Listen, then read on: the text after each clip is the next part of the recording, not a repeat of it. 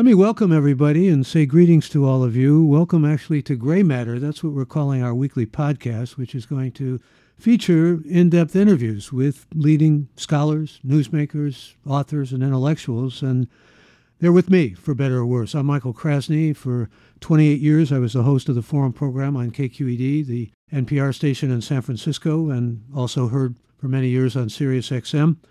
I'm also a professor emeritus of literature at San Francisco State, and delighted to be with Stanford professor Larry Diamond, who is a sociologist and whose name certainly may be one that many of you are aware of because he is probably one of the world's, maybe in some instances I can think of, the world's leading expert and spokesperson about democracy. He's co-founder of the Journal of Democracy, a recent recipient, which I congratulated him on, of the National Endowment for Democracy Award. And Larry is a senior fellow at the Hoover Institution. He's also a fellow at the Freeman Spogli Institute and author of many books, including In Search of Democracy, The Spirit of Democracy, Squandered Victory, which is all about Iraq and the attempt to create democracy there or impose it depending on your point of view. He served as an advisor to think tanks around the world, to the World Bank, to the United States State Department, and to the UN, and I'm delighted to have him for this edition of Gray Matter. Welcome, Larry. Thank you, Michael. Good to be with you again. Good to be with you again. And I thought we'd begin by sort of hearing from you about, well, there are weather reports often that you give. They seem like weather reports about democracy. Either we're in a democracy recession or economic reports they often sound like as well. And I just wanted to get, especially with what's going on now in Ukraine, but also the unfortunate extraordinary number of strongman nations or nations led by strongmen, authoritarian-led nations, totalitarian. What's your sense of the pulse of things now? I mean, where do you give it economically or in terms of an overview, global view, where democracy is and where it's headed? Well, we had an enormous and then after 1990, exhilarating expansion of democracy that began very slowly in the mid-1970s and then, of course, accelerated rapidly after the fall of the Berlin Wall and then of the Soviet Union, and then kind of leveled off in the early 2000s with a clear majority of all states of the world being democratic for the first time in world history. And as I've argued, beginning around 2006, 2007, the world began to slip into what I've called a democratic recession. There was first a period of kind of stagnation in the expansion of freedom and democracy, but increasingly it became clear that freedom, political rights, and civil liberties, and the very existence of democracy in countries around the world was moving backwards. Many countries were losing democracy. And as you know, the typical way they were losing them was not by military coup or by the president closing down the parliament, although recently we've had a growing number of military coups.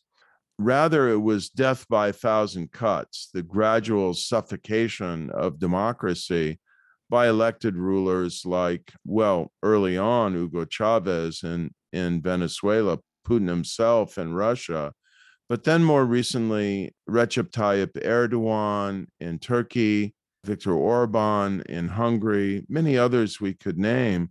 Most alarmingly, this is now happening in the world's largest democracy, India, under the BJP and its prime minister, Narendra Modi.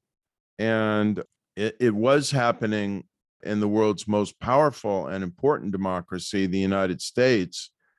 And in some ways, as you heard in the January 6th hearings, and I think most dramatically in the testimony of the retired, widely respected conservative federal judge, Michael Luttig, the threat continues with Judge Luttig, a Republican, describing Donald Trump and his allies and supporters as a clear and present danger to our democracy. So, Michael, I would have hoped that the hearings would have, and everything that came out before them would have discredited Trump. I would have hoped that Russia's invasion of Ukraine would have woken up a lot of countries in the world. but we're not even close to exiting this democratic recession. Well, I was also reminded when you gave a talk receiving the award that I mentioned, the National Endowment of Democracy Award, that you mentioned the Philippines, for example, and Duterte's daughter stepping up to power, and Duterte and Ferdinand Marcos's son, and then you mentioned Brazil and India. But you've often said we've got China and Russia, and we've got things that we're fighting as far as complacency here in the United States that make it seem like democracy is often taking a back seat to strong figures, or to what I think was called by Anne Applebaum appropriately the bad guys. So here we are, and yet you remain optimistic, and you remain strongly not only an activist in favor of seeing that, well, in many bad systems, the least of the evils is maybe how Winston Churchill would have said it. The democratic process or democratic institutions are still the most effective and the best to cherish and to hold dear. Where's your optimism come from? Where does your hope and your activism come from? Well, it doesn't come from the Philippine people electing the corrupt and autocratic son of the late president that you and I will remember very well, Ferdinand Marcos, as their new president, which they did in May, or electing the daughter of the current autocratic Philippine president, Rodrigo Duterte, as their vice president. I mean, the Philippines is democracy in the Philippines is in very grave trouble now. I'm not sure we could say that the Philippines is a democracy now. It may come from a positive reversal of fortune in Brazil this fall, because the authoritarian president there, Jair Bolsonaro, who almost makes Donald Trump look like a liberal Democrat by comparison, he has expressed open admiration for Brazil's military dictatorship. If there's a free and fair election in Brazil, it looks like Bolsonaro will be defeated for re-election. But where my optimism comes from is, first of all, that I do believe that if you look over the long run of history, democracy is the most effective and successful form of government. It's been the most successful in producing and broadly distributing economic growth. It's certainly the most successful in fighting corruption and maintaining a rule of law. And it's unambiguously the most successful in securing and protecting human rights, which people around the world value. Accountability, rule of law, transparency, voice, participation, inclusion. If you look at what the basic things, forget about the overall political system, the basic values that people care about in the world, democracy is clearly the best form for securing them. If you look at the public opinion polls, what you see is erosion in people's support for their current political systems and their current democracies in Latin America, but still a broad general aspiration, most vividly in Africa, to have democratic, accountable forms of government. People still want to choose their leaders in free and fair elections. They still want to have a government that is accountable to the people and not corrupt. They still want freedom of the press and freedom of expression. And so we need a new generation of action, mobilization, civic education, public diplomacy to advance and secure these values. And despite President Biden's, I'd say, admirable general commitment to democracy and the Summit for Democracy he held some months ago, I don't see the concerted public diplomacy campaign that we need to counter Russian and Chinese propaganda. We also have the reality of 70 million people who voted for Donald Trump. And I don't want to get into partisan politics here. I'd like to avoid it. But nevertheless, there are many who view Donald Trump as almost messianic or savior type of figure. And indeed, if nothing else has been brought out by the hearings, the January 6 hearings, which a lot of people are dismissive of and all of that, nevertheless, it's pretty clear that Trump wanted to, I suppose, maybe style himself as an authoritarian figure and steal an election. And there is a lower popularity now for Biden, who is a kind of, I think, well, replacement who could be stable in many people's minds, who would take us away from, presidents who were talking about using bleach to help cure the pandemic and that sort of thing. I mean, I'm not trying to be right here, but some would say that the attraction of Trump is an attraction to a strong authoritarian, non-democratic figure, and it is, isn't it? I think it is very disturbing, Michael, that we have a significant portion of the American public that is attracted to a political leader who has been shown now, demonstrated, even beyond what he did for 4 years publicly to demonstrate it, who is now being demonstrated in the January 6th hearings unambiguously to have conspired against American democracy, to have conspired and mobilized and possibly been a lead strategist. We don't really know the full extent yet in the effort to overturn the legitimate results of an American presidential election. But we need to separate out the 70 million. We need to separate out the support base for Donald Trump. Yes, 70% of the Republican Party, Republican identifiers, believe that the 2020 election was rigged.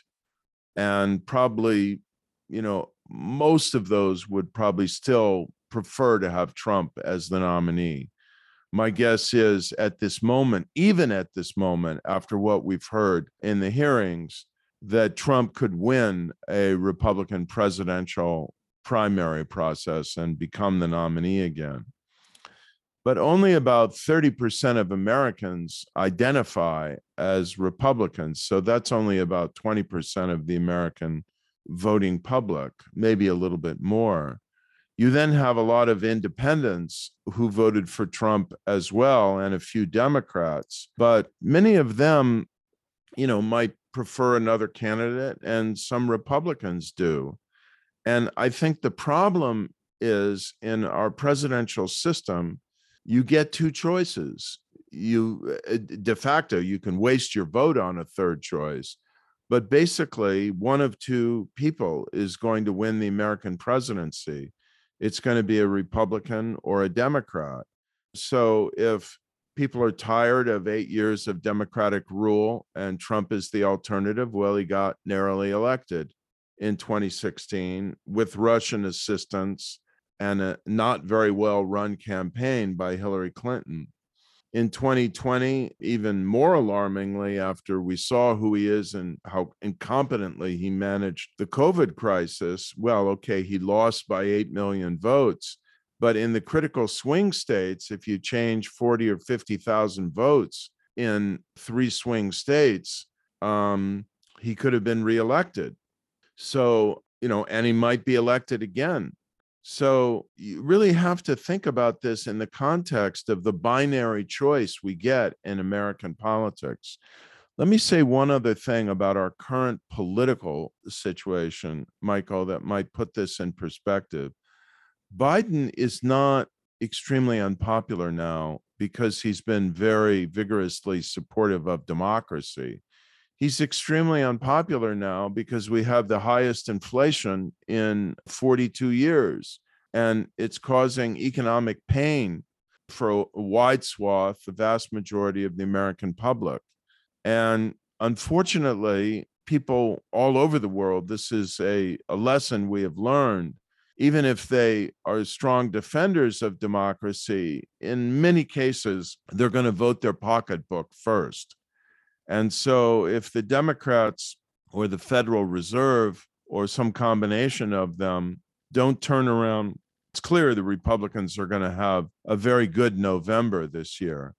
But if the Democrats don't turn around the economy by, I'd say, early 2024, the odds are going to strongly favor whoever is the Republican presidential nominee. I'm afraid we're in agreement about that. But nevertheless, we've also, in terms of foreign policy, seen something that was a debacle with Afghanistan and the exit from Afghanistan. And we're seeing and witnessing now what's going on in Ukraine. And there are some who feel, well, maybe with Trump it would have been a different story with Ukraine because he was so close to Putin or so sycophantic to Putin. I'm not sure how you want to see it, but it prompts me actually to ask you, I want to get back to American politics and the role of democracy here in the United States, but I've got a question from Brandon in Topeka, Kansas, who wants to know what the most likely outcome you see for Ukraine. Does Ukraine have a real chance to return to its pre-2014 borders? Asking you a little bit to be a crystal ball gazer there or a soothsayer, but let's talk about this in general. Can Ukraine really return to be the vivid democracy that many felt it was under Zelensky, as opposed to his predecessor, who was really just a Putin tool? So, yeah, not his immediate predecessor, Poroshenko, who was, but the previous one before that, Yanukovych, very much was a Putin tool. I'd put it this way. After some initial extraordinary successes in repelling the Russian invasion in the north, particularly the attempt to go all the way to Kyiv and the effort to conquer Kharkiv and other northern territory, after some initial extraordinary successes for Ukraine and setbacks for Russia, Russia is now engaged in a grinding, brutal war in the Donbass region and in the south that is gradually swallowing up more Ukrainian territory.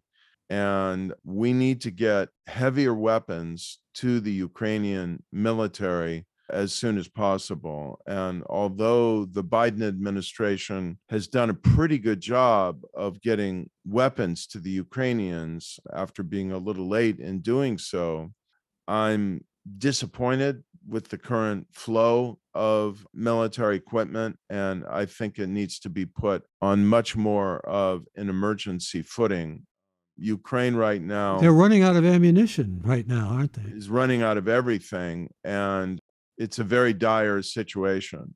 And if we're worried that, if we move too fast and too heavily, Russia might see it as escalating, I think the war has long since escalated. We've already crossed some pretty awful thresholds, and it's extremely important that we get the assistance or most of the assistance or equivalents of the assistance that the Ukrainians are asking for to enable them to wage this battle. That's the first point.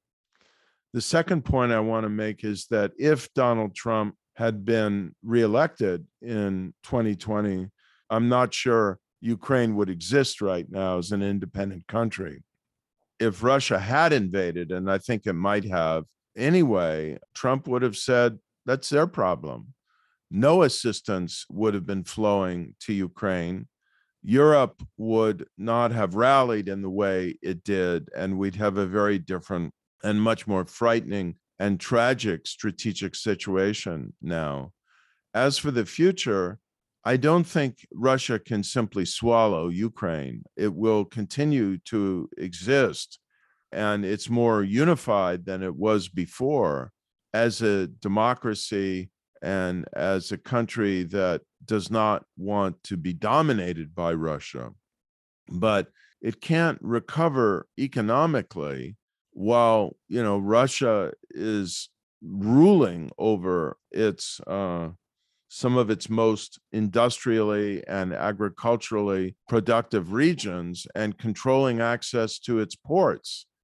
So I think pushing the Russians back from at least some of their territorial gains is critical to enabling Ukraine to thrive economically and democratically. And if we were to start negotiations now, in this situation, Russia would seek to permanently annex every inch of territory that it's now holding, and maybe more. What a terrible irony, though. It keeps occurring to me how Putin has rhetorically said we're one people about Ukrainians and Russians, and now he's going in there and murdering people, children, women, and so forth. Back to American democracy, though. Laura from Texas That's a very direct question. She says, is democracy at risk? I think you've answered this, Larry. If Trump were to get elected again, could we be looking at a dictator here in the United States? Certainly, Trump has been, I think, aspiring mainly to some kind of demagogic or dictatorship role. But would that be actually what we would face, do you think? So I've only alluded to an answer so far. I haven't given you the answer. I And gleaned an answer, I guess. I gleaned an answer, or inferred an answer. Forgive me for that. Let me unpack it a little bit. I think we should think about our democracy as, first of all, the dimension of free and fair elections. And one of the real and frightening possibilities for 2024 is that Trump will return to the presidency as a result of succeeding in doing in 2024 what he failed to do in 2020, which is overturn the results of a free and fair election. I think there's a very good chance that the outcome of the 2024 presidential election will be very similar to 2020, probably with a different Democratic presidential candidate. The Democrat will win against probably Trump, maybe, his anointed successor, but narrowly in a few battleground states. And if Republicans control the position of governor and secretary of state in battleground states like Michigan, Wisconsin, Pennsylvania, and Arizona, they could, the next time around, disqualify Democratic votes, or just even after the Democratic candidate has won the state, declare Trump the winner and just give him the electoral votes. Well, excuse me, Larry, they're already trying, the Republican Party is making a concerted effort to try to get not only those offices held by members of the GOP, but also have people working the precincts and actually working in the voter. Well, that's what I'm referring to. So the Republican candidate for governor of Pennsylvania, Doug Mastriano, who was there on the Capitol grounds on January 6th, has essentially pretty much indicated he would do that, and he'll appoint Pennsylvania's Secretary of State. There are election deniers running for governor and Secretary of State in Arizona. We'll see about Michigan. Wisconsin is in play. Fortunately, the Georgia governor and Secretary of State, who didn't go along with Trump's plot, won renomination in Georgia. But, a lot of these states are up for grabs now. And that's only the beginning. If Trump returns to office, whether or not it's corruptly or by legitimately winning the election, he'll then be out for blood, out for vengeance. And any restraint he had in 2020 in terms of governing the Justice Department, the national security apparatus, the appointment of judges and whatever, it'll all be out the window. And he will demand total loyalty this time around from the extremists he appoints in the cabinet and from his minions in the Congress, who will be, intimidated to go along. And of course, the Republicans are probably going to win control of both houses of Congress this November. So then if Trump wins in 2024, it'll probably be by continued control of both houses of Congress. So it's a pretty frightening prospect. I think that if he comes back to power, it will not even be with the level of restraint he had during his first term. And he's already dangling publicly promises of, presidential pardons against anyone who refuses to testify in this process of investigation and trial around the January 6th plot. It's all pretty grim when you see it in the context. I'm still heartened by your optimism about democracy, but let me move away from Trump and perhaps what to many is the dark possibility of his assuming the presidency again, or having a Republican control, which would mean that anybody refusing a subpoena would not have to worry probably about any kind of consequences.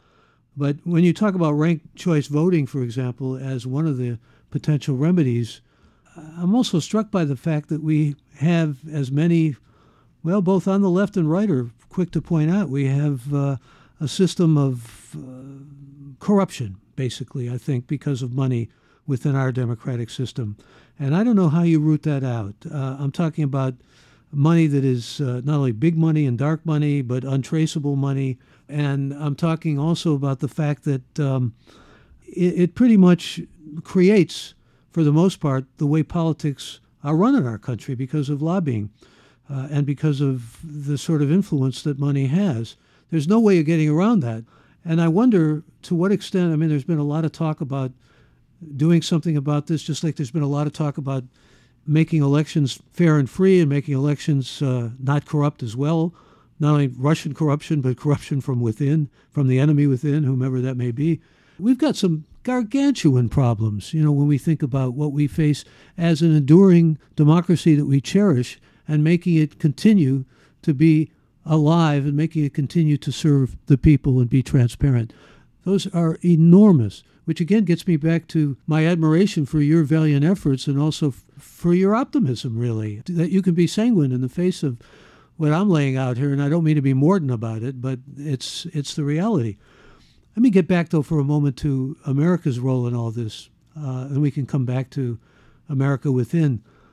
You mentioned the Philippines. America was always almost a paradigmatic, still is, model of democracy. These kinds of concerns that I have, and gerrymandering and other things, certainly don't enhance that. But nevertheless, power is shifting. Capital power is shifting. And China's becoming, not necessarily overshadowing the United States, but certainly, in many people's eyes, as powerful, if not more powerful, economically. And you have the reality of the United States being the beacon of democracy, but not necessarily fulfilling the power that needs to sort of go with that beacon of democracy. Your thoughts about that?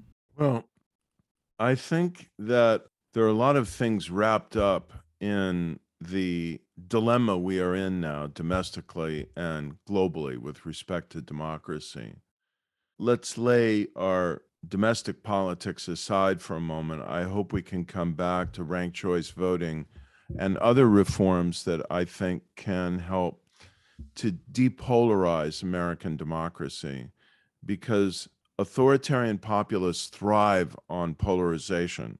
They stimulate it, they need it in order to rule autocratically. And so our strategy, as it was in Turkey in the most recent elections challenging Erdogan's authoritarian rule, as it was in Greece when a center-leaning progressive candidate and Stanford alum, now Prime Minister Mitsotakis, beat back a left-wing populist government. The strategy for victory always has to involve building a broad coalition and trying to cut against the prevailing trend of polarization.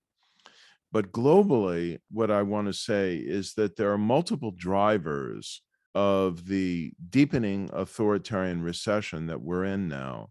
And very clearly, one of them is what's happening to capital in the world and to capitalism. So I think it's worthwhile just pondering this for a second. One of the problems we have is that even though inequality between countries in the last several decades has been declining with the rise of emerging market nations and China and so on, inequality almost everywhere within countries has been increasing, getting worse.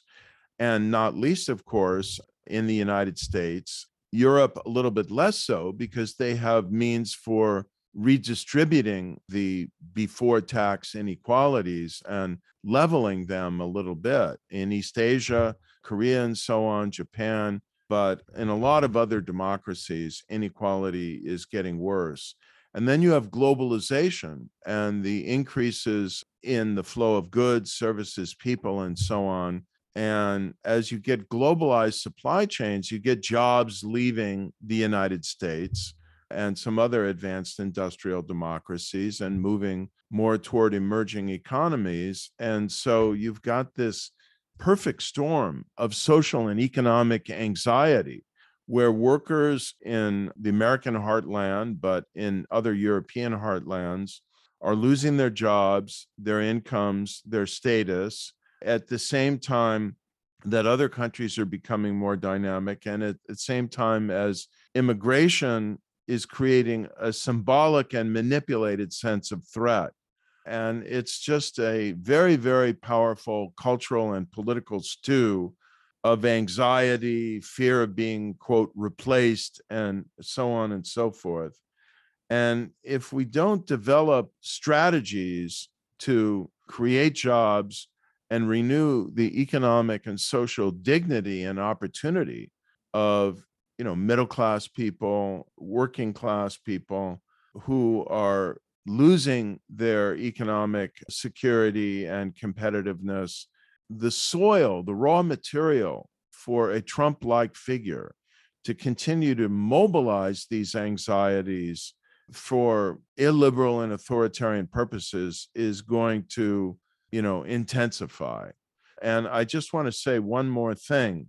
Part of the problem with the globalization of capital that's been going on in the last several decades, my friend and colleague in Washington, D.C., Raymond Baker, who's been following the flows of illicit money around the world for several decades, has a new book coming out. You might want to interview him when it comes out, called Invisible Trillions, about how capital is fleeing, taking flight from and not only individual capital, but corporate capital to tax havens in the Caribbean and elsewhere in the world to not only launder dirty money from corrupt places like Russia, but also to send clean money abroad so that they don't have to pay taxes.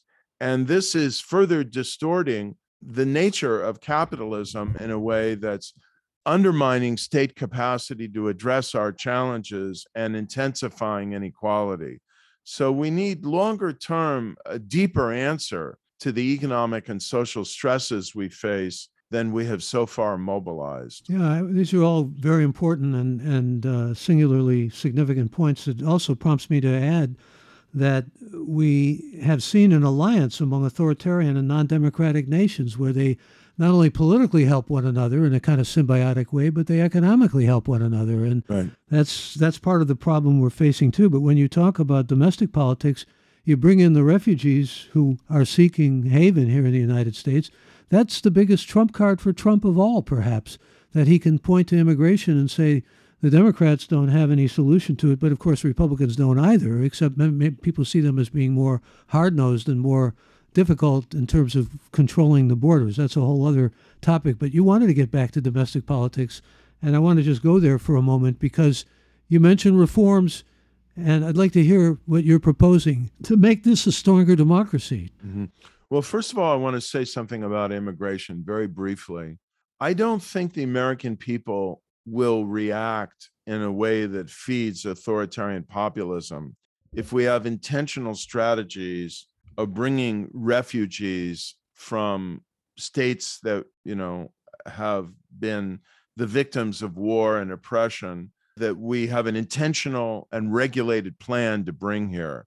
So bringing more Afghans here to escape that tragedy, which of course we had a role in, not being able to stop and not managing well at the end, and certainly bringing more Ukrainians here. I don't think that's going to provoke. I was thinking mainly of Central Americans. But that's where I'm coming. We've got to get control of our borders. And, you can't have an effective state if you don't have effective borders. I favor a liberal immigration policy. I favor more generous and intentional efforts to accept immigrants. We have a labor shortage in the United States. We need more immigrants. And I favor more intentional efforts to take people who are fleeing violence and oppression. But I think that it can't just be, well, anyone who wants to come across the border, come across. And so I believe Democrats need to join with Republicans in efforts to police our borders better and decide who we want to come in and under what conditions. Democrats are facing an utterly politically losing proposition if their attitude is, it doesn't matter, anyone who wants to cross the border, however illegally, should be able to do so. With respect to the other reforms, Michael, I have a new article out in a journal called Democracy, a journal of ideas that presents my agenda for democratic reform in the United States. And it won't surprise you to know that ranked choice voting is at the top of my list, because I don't think we can stem the tide of political polarization in the United States unless we give people more choices. Right now, in the general election, you really only have a choice between a Republican and a Democrat, almost always in a partisan statewide office or national office or senatorial or congressional election. If you vote for a third party candidate or an independent, you're wasting your vote. But if you have ranked choice voting, as voters in San Francisco know, you don't ever waste your vote. You can rank your choices. And if your first candidate doesn't get a majority of first preference votes, your vote is transferred to your second choice in an instant runoff process until someone is elected who has a majority of the valid votes. This will stimulate competition. I think it will stimulate interest in elections. It will bring more voters into the electoral process. But we know from other instances, it also tends to put a thumb on the scale toward moderation and against extremism. And if you combine that with the other reform that I favor of the electoral process, which is blanket primaries, I think we could see very dramatic changes. The biggest problem we face now is having first past the post general elections in combination with low turnout party primaries, in which very extreme candidates can be nominated by the most militant voters who turn out in low turnout party primaries. And it's often in many states, 8-10% of the electorate determining who's going to be the Republican nominee or the Democratic nominee. And if you've had the 8 to 10% of the most militant voters who are on the more committed side of the Democrats and the same on the Republicans, and those are the only two alternatives, it has a polarizing logic to it. I like the electoral system that the voters of Alaska adopted by voter initiative in 2020. They have, as we have had now for about a decade in California, a blanket primary. Republicans and Democrats contest together in one blanket primary. And you can indicate on the ballot whether you're a Democrat or a Republican and so on. But instead of, as in California, choosing the top two candidates to go to the general election, Alaska this August will choose the top four candidates to go to the election in November. And then they'll use ranked choice voting to choose among the top four candidates. And very likely, this is how the most moderate, or one of the two most moderate Republicans in the Senate, Lisa Murkowski, will be reelected this November, because she probably would have lost a Republican primary. In Nevada, voters are now circulating signatures for a top five system. There'd be a blanket primary, and then the top five candidates would advance to the general election, and voters would use ranked choice voting to choose among them. The reason why I like this system, Michael, is because parties can still choose their favorites. If the Republicans want to have a convention in advance of the blanket primary, and Democrats want to have a convention and say, this is our candidate, this is the one we prefer, they can do so. But other Republicans and Democrats can contest. And crucially, independents can contest. Green Party, Libertarian can contest. Let 1,000 flowers bloom. And then let's use preferential voting to see who the voters really want, who is the best, representation of the public will. Though I'm reminded of what happened with ranked choice voting in Oakland. A lot of people thought the best candidate was Don Parada, and the elected mayor was Jean Quan, and many felt she was elected because of the kind of Well, what the deficiencies, let's say, or the things that can go wrong with ranked choice voting. But then in the next Oakland election, they elected a mayor who was, much more broadly appealing Yes, that's true. and more successful. And in San Francisco, people are unhappy about a lot of things going on in San Francisco, but the more moderate candidate, who just happened to be an African American woman, won the San Francisco mayor's race. I think, yeah, you can always point to outcomes that don't work out so well.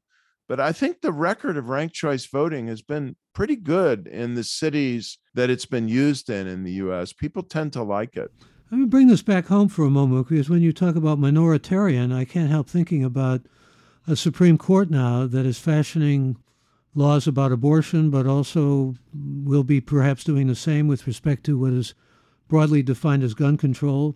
Maybe a more apt term, somebody described it as gun genocide. In other words, we've got essentially a Supreme Court that does not represent, at least according to the polls, the views of the majority of Americans. And you might say the same thing about the legislature as well. So is this really what we should expect, or for that matter, hope for a democracy? Minoritarian rule policy? Well, we have minoritarian rule now in the US, and it is not, I don't think it's what our founders envisioned, or at least not to this extreme. And there are very specific things we can do to reverse it, to facilitate the return to rule by the majority while still preserving checks on the power of the majority. We don't want runaway majoritarianism either, because that could run away with our liberties if the mood sweeps the country. You want courts to be able to act as a check on unconstitutional and undemocratic actions of the legislature, or the legislature acting with the president, or the president, or a governor, or whatever. You need a powerful independent judiciary. But there are two problems with our Supreme Court today.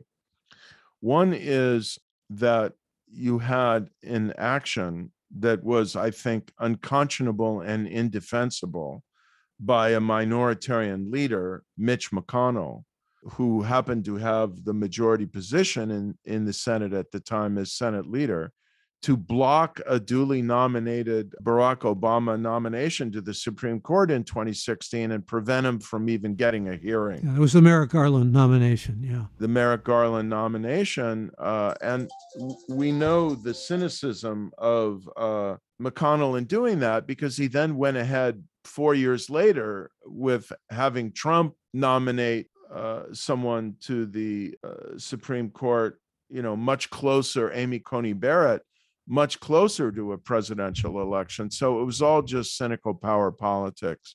And it's kind of the luck of the draw with the Supreme Court. Democrats have now been in power almost as long as Republicans in the last 42 or so years. But the vast majority of Supreme Court nominees have been nominated by Republican presidents, just because of the luck of the draw in terms of who retired or died when. And, that's not right, and it's not inevitable. And so I strongly support the legislation that's been proposed in part by our own Silicon Valley Congressman, Ro Khanna, and that's been endorsed by The Economist magazine, that would establish 18-year term limits for Supreme Court justices. And then every 2 years, according to this legislation, this is another reform I talk about in my Democracy article. Every 2 years, a president, Republican, Democrat, whoever, would have the right to appoint a new Supreme Court justice, because, eventually after 18 years, people would be stepping off the court and new replacements would need to be nominated. And there's another provision I like, which is the Senate can't bury this. If it doesn't act within 120 days, then the person it has to vote it up or down, the nomination, or the nominated judge or justice is automatically confirmed. temporarily, this would expand the size of the Supreme Court, but it's not court packing because every 2 years blindly into the future. So it could be a Republican who's adding a justice to the court or a Democrat who's adding a justice to the court. And eventually, when the current justices of the court retire, we would come back down to a steady state of 9 justices. Larry, always a delight and always an education talking to you. I wish we had more time. There's so much more that I want to cover. We just have to do it again. But okay. I'm grateful for that you're out there, and I'm grateful for the work that you do, and I want to commend it. And I want to thank everybody who is part of this morning's podcast. We're, again, operating under the name, and we will continue to, of Gray Matter. And thanks again to my friend and Stanford professor, Larry Diamond. For all of us here, I'm Michael Krasny.